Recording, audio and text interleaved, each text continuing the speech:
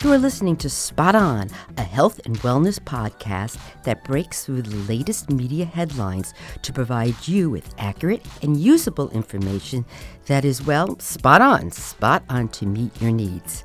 I am your host, Dr. Joan Salge Blake, a nutrition professor at Boston University and the author of the college textbook called Nutrition and You, which is used in colleges across the United States and abroad.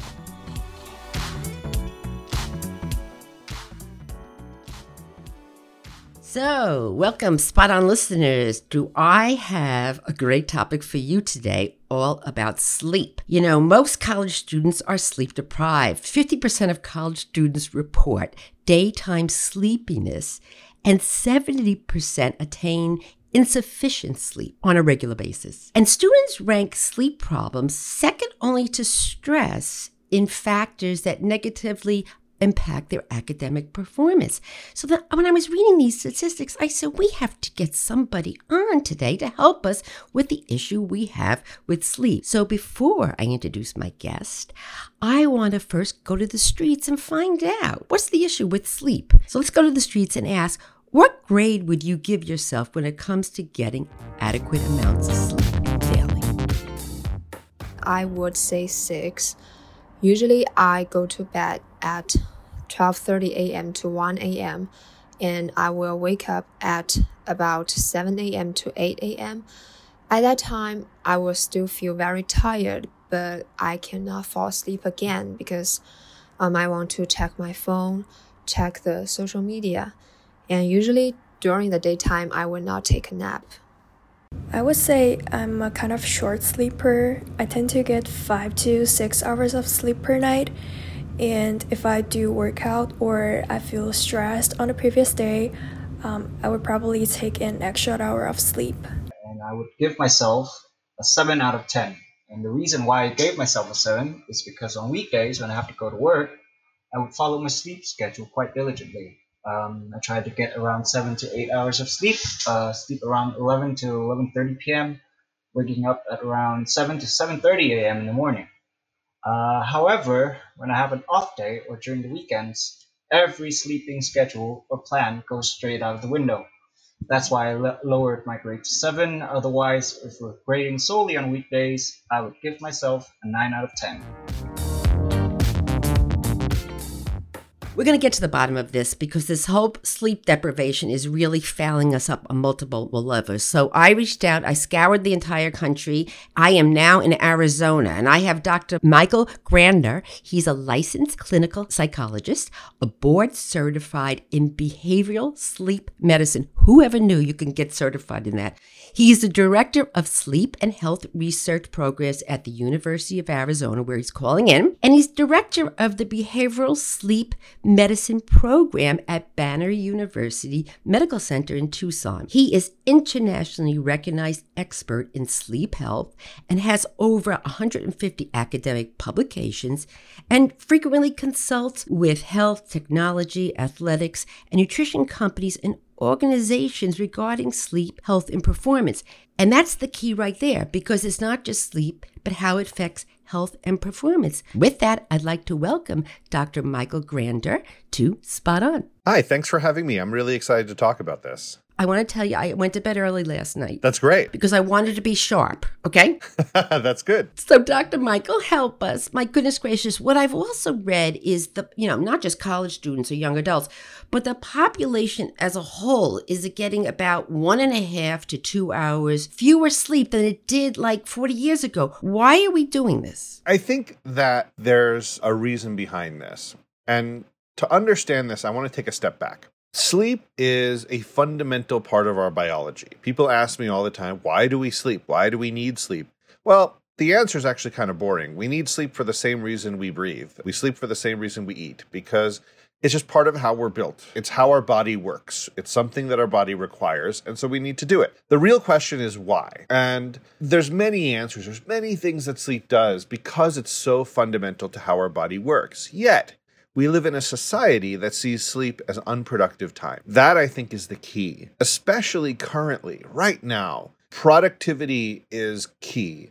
And any unproductive time needs to get purged. I mean, there's nothing worse than being unproductive, especially when we're busy, we're overscheduled, and we don't have time. Time is this luxury that nobody seems to have. This has led to cultural and subtle incentives for sleeping as little as possible. We reward people for sleeping less. We call them hard workers for getting up early. We call them really productive when they work late into the night. We praise people for sleeping less. We have phrases about sleep of like, sleep is for the weak, I'll sleep when I'm dead, sleep is for sissies, I'll catch up later. All these sort of attitudes are unhealthy. I mean, nobody says things like, you know what, clean air is a luxury for people with too much free time.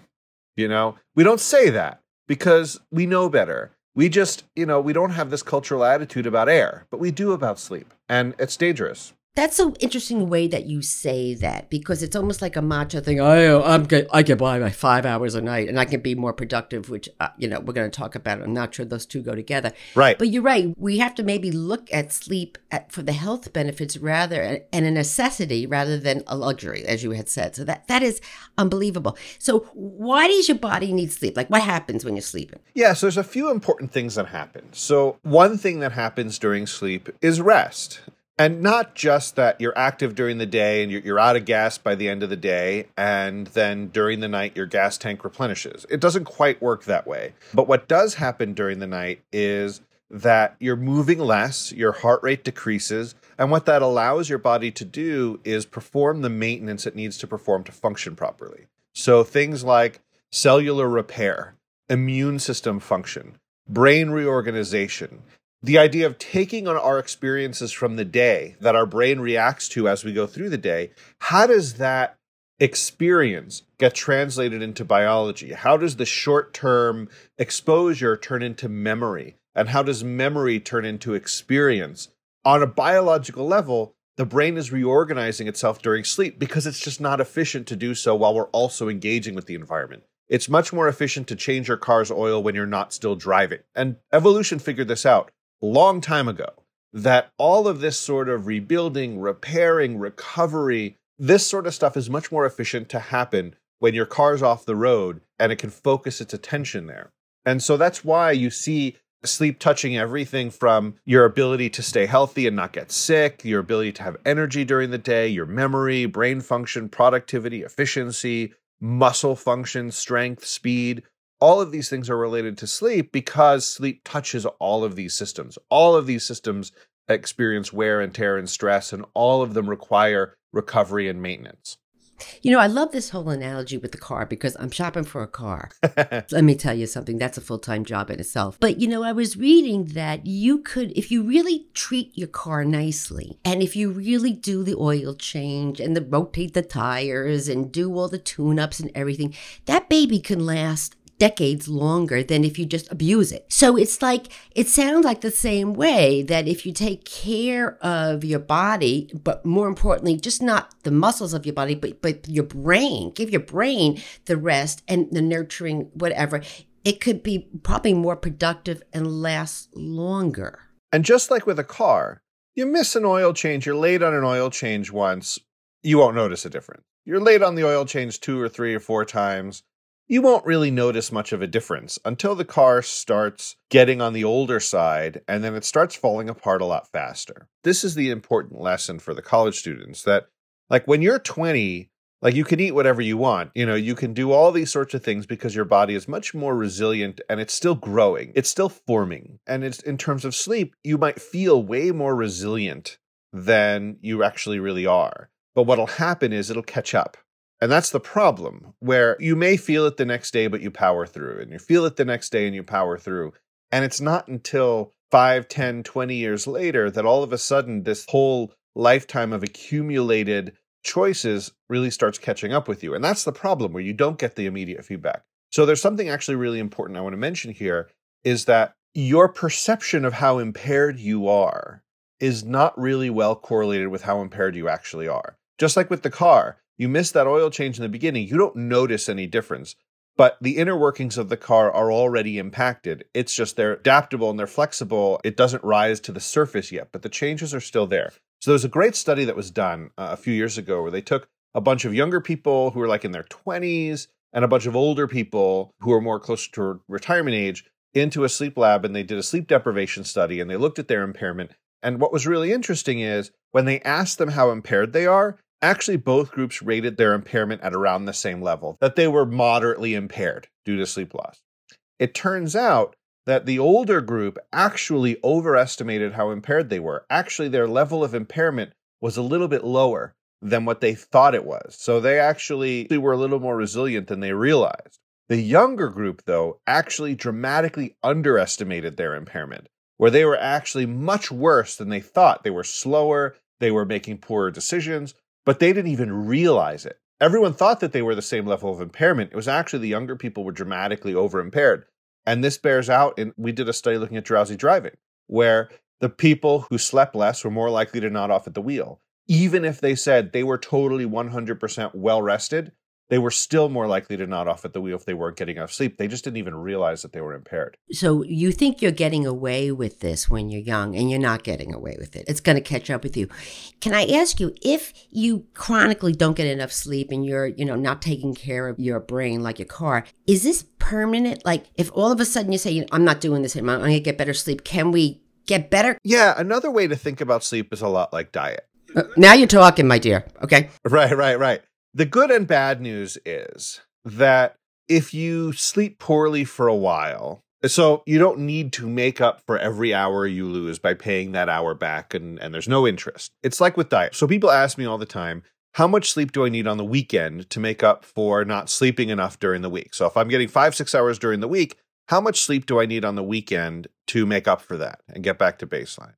And I say, that's like saying, how much salad do I need to eat on the weekend for making up for eating nothing but hamburgers and pizza during the week?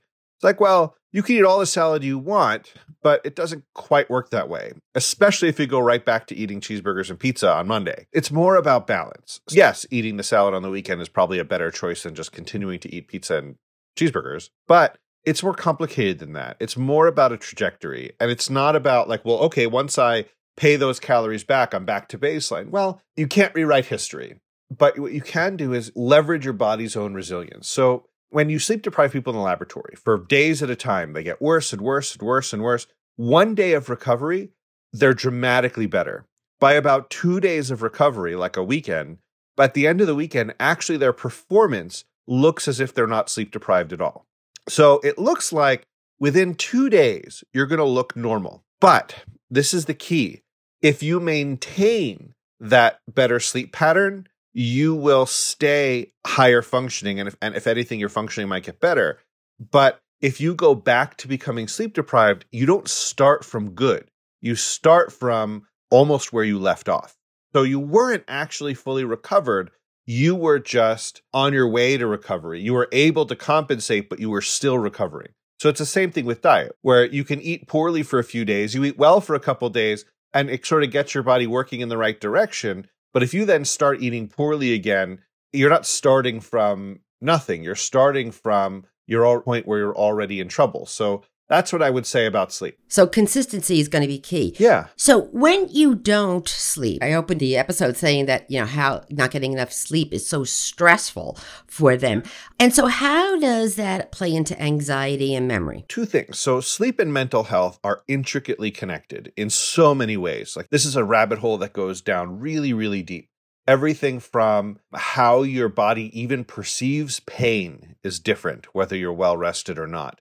How you see the world changes. Your ability to feel positive emotions and negative emotions changes based on your sleep pattern. It's highly intricately connected because sleep is so much about how the brain works, and mental health is so much a downstream process of many aspects of brain health. And sleep impacts many aspects of brain health, and mental health is very much a barometer of some of those. And it also can change how you even interact with the world. So first of all, people who are stressed sleep less and sleep worse. People who are depressed have more insomnia.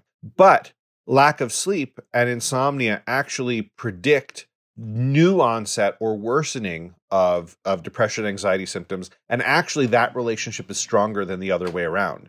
Actually, lack of sleep leads to mental health more then poor mental health leads to poor sleep. Dr. Michael, I read that, even if you have sleep deprived for just one night can result in a 30% rise in anxiety levels.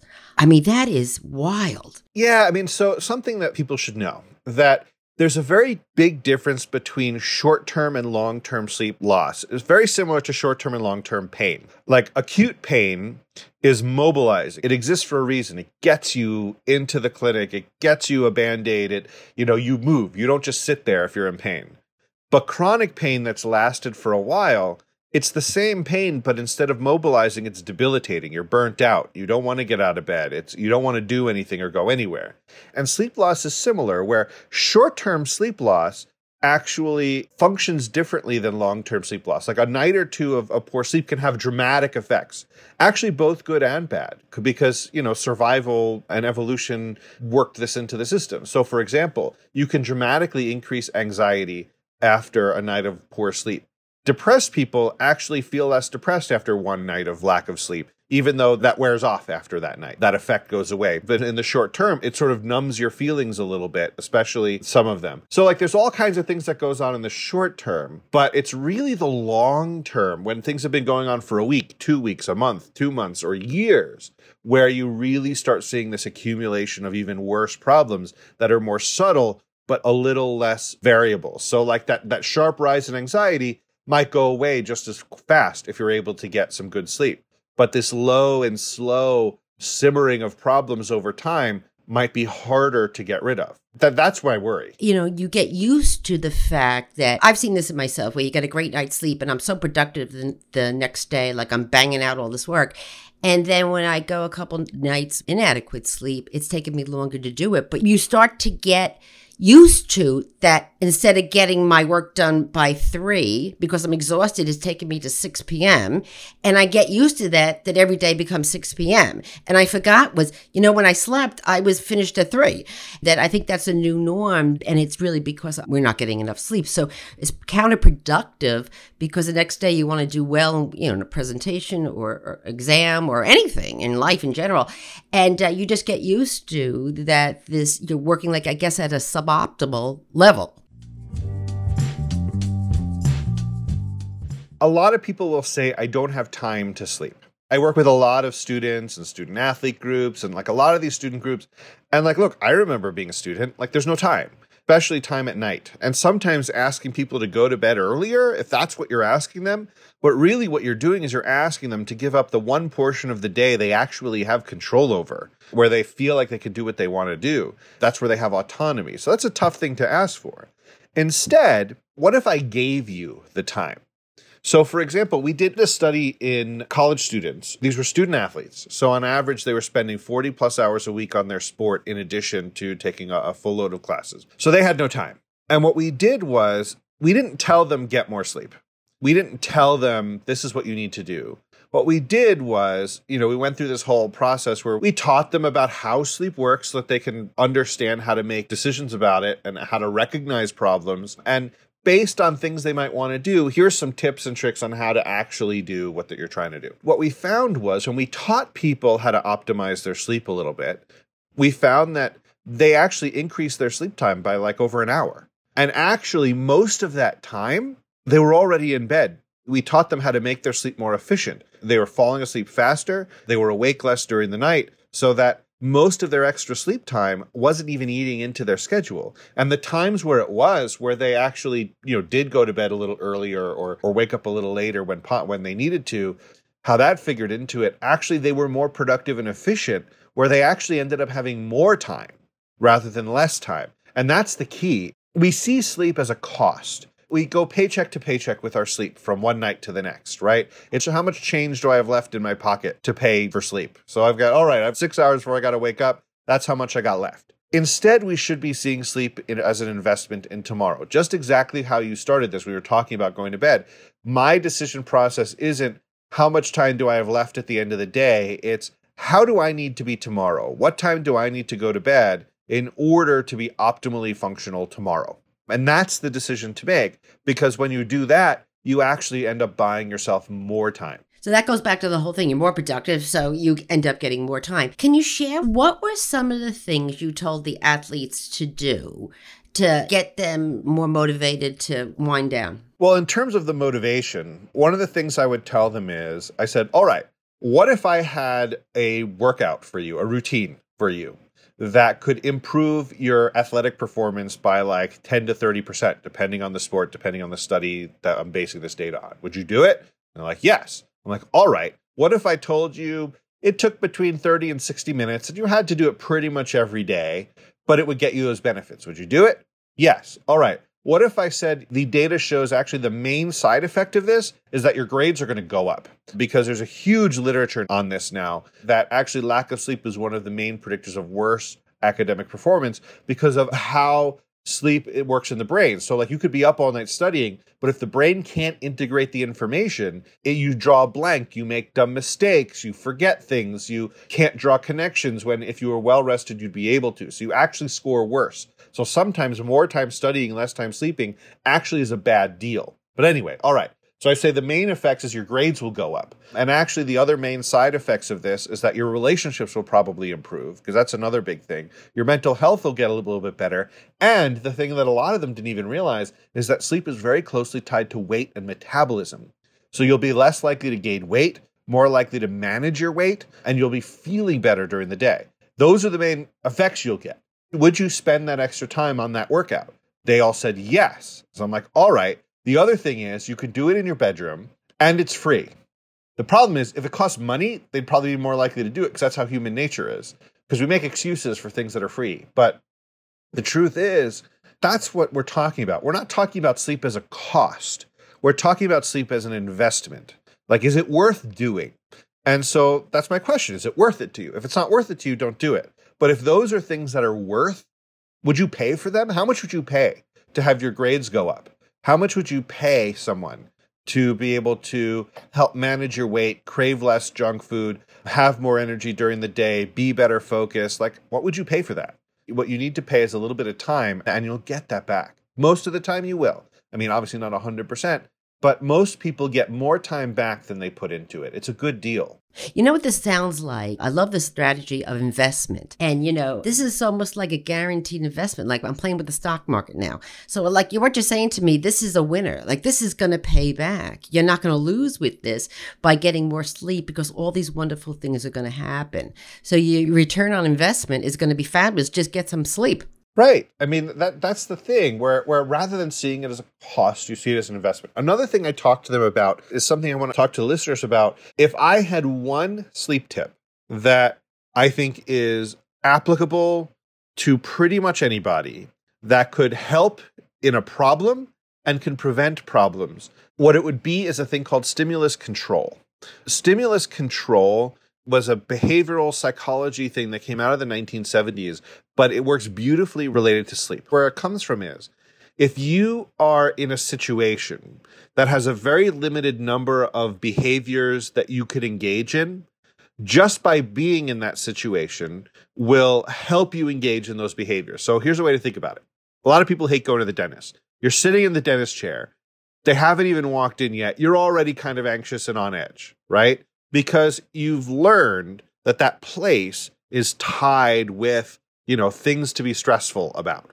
And it gets to the point where that's learned. Your brain's a pattern recognition machine. It learns that pattern pretty quickly. Whenever you're in that dentist chair, bad things happen. So then what happens is you're in the waiting room. You're already starting to get stressed out. You're in the car on the way over there. You're already starting to get stressed out. You're thinking about the appointment tomorrow. You're already stressed out because you've learned that that place and that situation is tied with a very limited set of outcomes and you don't like them.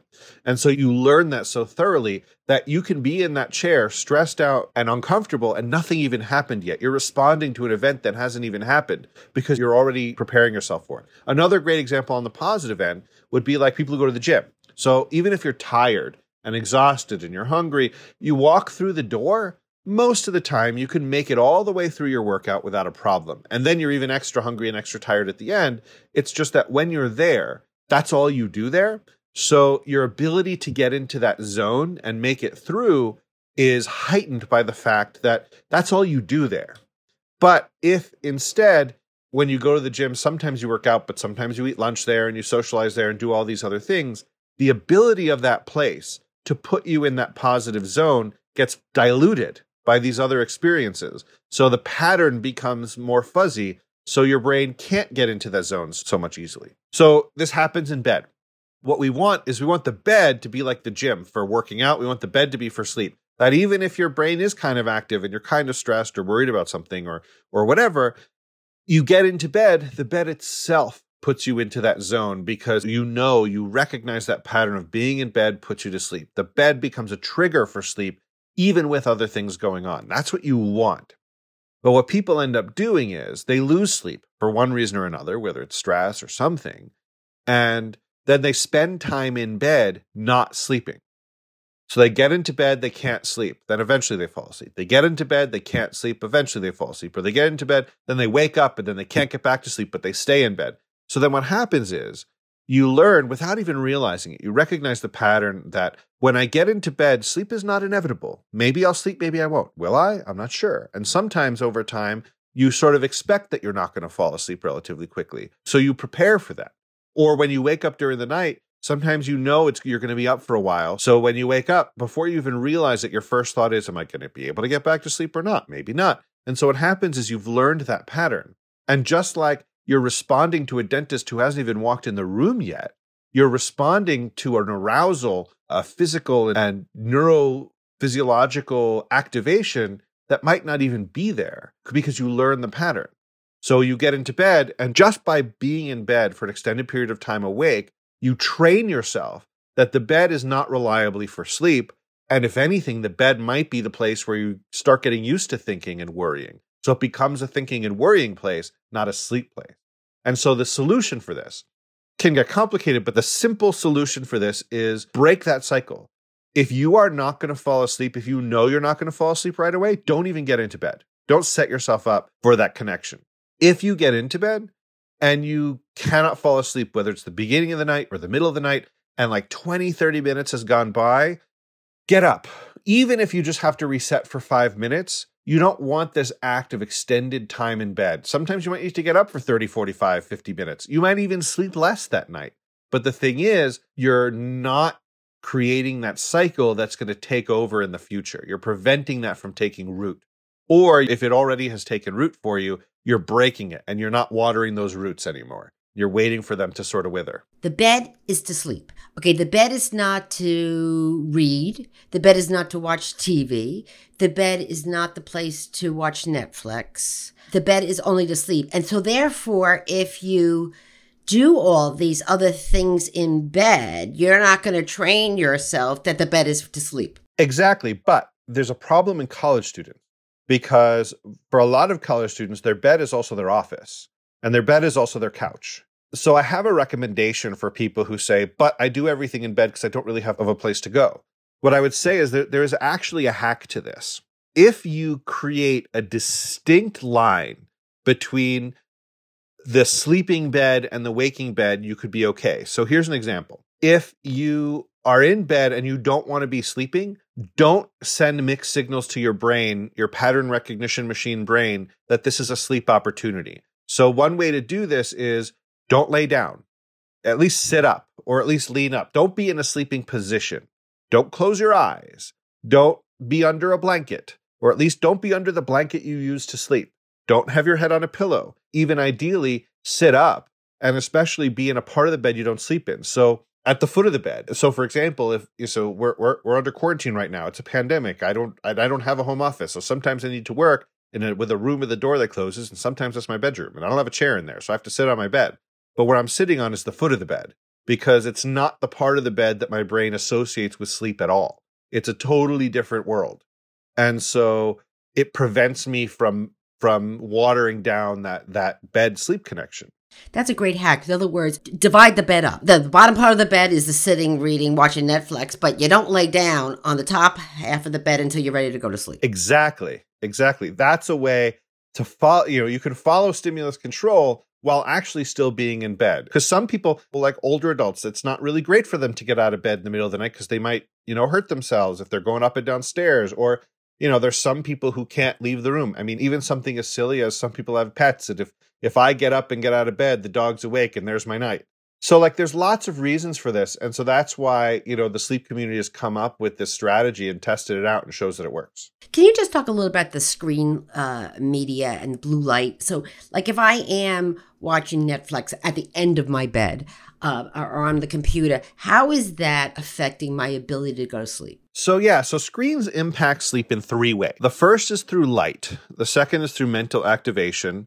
And the third is through distraction. Here's a rundown of the light issue. Our brain has a clock in it that's set to about 24 hours.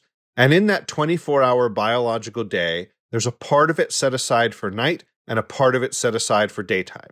And the part that's set aside for night, there's all this biology underlying our bodies preparing ourselves for sleep, getting ourselves ready for sleep, and when it wants to be asleep. So the body switches modes to get into a sleep. This internal 24-hour cycle, it's biological. It's not precise to the minute.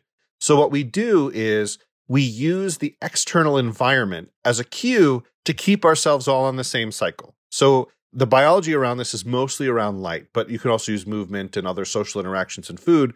But light is by far the most important input to the signal because, we evolved in an equatorial climate with bright days and dark nights that were reliable. And so all humans needed to be on the same schedule. We literally set our watch by the sun. And so we use what our brain thinks is sunlight to tell, okay, is it dawn now? Is it daytime? Is it dusk? Is it nighttime? And we use that to constantly give feedback to the clock to make sure it's resetting and being in the right spot. So that's fine, except we invented artificial light. And our biology hasn't quite figured that out yet. So what happens is at night, it's expecting darkness.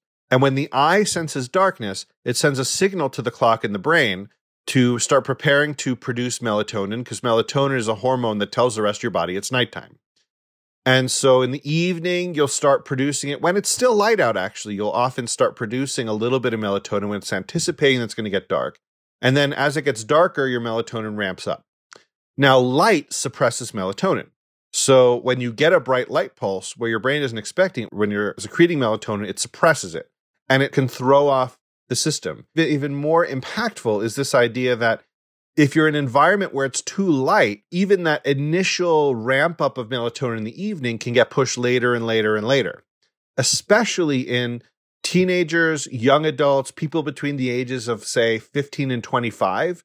People in that age group, their biological night is actually naturally much later than someone who's older than that. So already, I am 40. I look at the clock says midnight. My body says it's about midnight. When I was 20 and I looked at the clock and it said midnight, my body said, oh, it's 10 p.m. That's just how it goes. And so you're already predisposed to staying up later. So your body's already looking for excuses to start the night later. And then what you do is you give it light at a time when it's searching for any hint of darkness and it can't find it. So then it pushes it even later and keeps you up even later, especially light in the blue-green spectrum. And that's what the computer, when you're watching Netflix and things, you're getting that blue light? Yeah, the cells in the eyes that send information to the clock are only really sensitive to light that's either blue, green, or especially like aqua teal color in the middle. That's where it's most sensitive. So like red, orange, yellow light actually doesn't really do much to the clock. It's only that blue-green light, which is really cool because you think about what's the color of the sky, what's the color of daytime in the natural world. There's lots of blues and greens, the ocean, like these are all these colors. That's what evolution figured out is a daytime frequency of light. White light does this too because white contains all the colors. So especially blue enriched white light that you get a lot from the screens. So what's happening is if it's a TV on the other side of the room, it actually won't do very much because the light is all dissipating around the room. But if you have a screen that's only inches from your face, all that light is going straight into your eye. Even though computer screens are actually not nearly as bright as TVs, it's just the TV's so far away, the light's all dissipating before it even reaches you. But for the screen, it's going straight into your eyes. So what's happening is you're getting this flood of light straight into the eye that sends a signal to the clock that, oh, is this still daytime? I'm not sure. And so what happens is it keeps you up longer than you intended to, so it keeps you from getting sleepy and keeps you in a daytime mode. So that's the light issue, and that's why blue, green, and also white are what count more than other lights. So if you have a blue blocking glasses or even a screen filter that blocks out more of the blue light, that might help. That's absolutely fascinating. And, I love the flip of sleep's not an investment. It's not a cost. I think that's the most important thing out of this. Invest in it because the payback is going to be absolutely huge. And I love the fact that, when you go to sleep, train yourself to lay down that you're going to sleep and don't use it for the kitchen table and for, laying down and doing your homework. Use your bed for sleeping or another part of your bed if you're in a dorm and you have to, use it for your desk, for example. So all these things are terrific. I'm getting those blue glasses. And this is all great because, this is a time, when you're young that you could be absorbing so much information and applying it and doing dynamic things in your life. And if it got the adequate amount of sleep, you could be like a fabulous warrior and set your life on fire. Dr. Michael and I are old, so, we can't do as much with the information that we get. But anybody that's young, this is like crazy for you not to invest in sleep because you could just set the world on fire with it, just getting adequate amount of Z's. Well, Dr. Michael, I want to thank you for coming on Spot On, and I am going to sleep better tonight because of you. That is great, and hope everyone does. Thank you. Thank you. Spot On is supported by the Boston University Sargent College's Master of Science degree in Nutrition program. Log on to bu.edu to learn more about this fabulous nutrition graduate program. Thank you for listening to Spot On. If you enjoyed this episode, don't forget to subscribe on Apple Podcasts, Spotify, or wherever you get your podcasts. This way you'll get every new episode every week. And by the way, leave us a nice review. And can you also like us on our Spot On Facebook page and suggest topics for future episodes? Please follow me on Twitter and Instagram at Joan Salge Blake. And oh, by the way, can you send this episode to 5 of your friends? Do I ask a lot of you?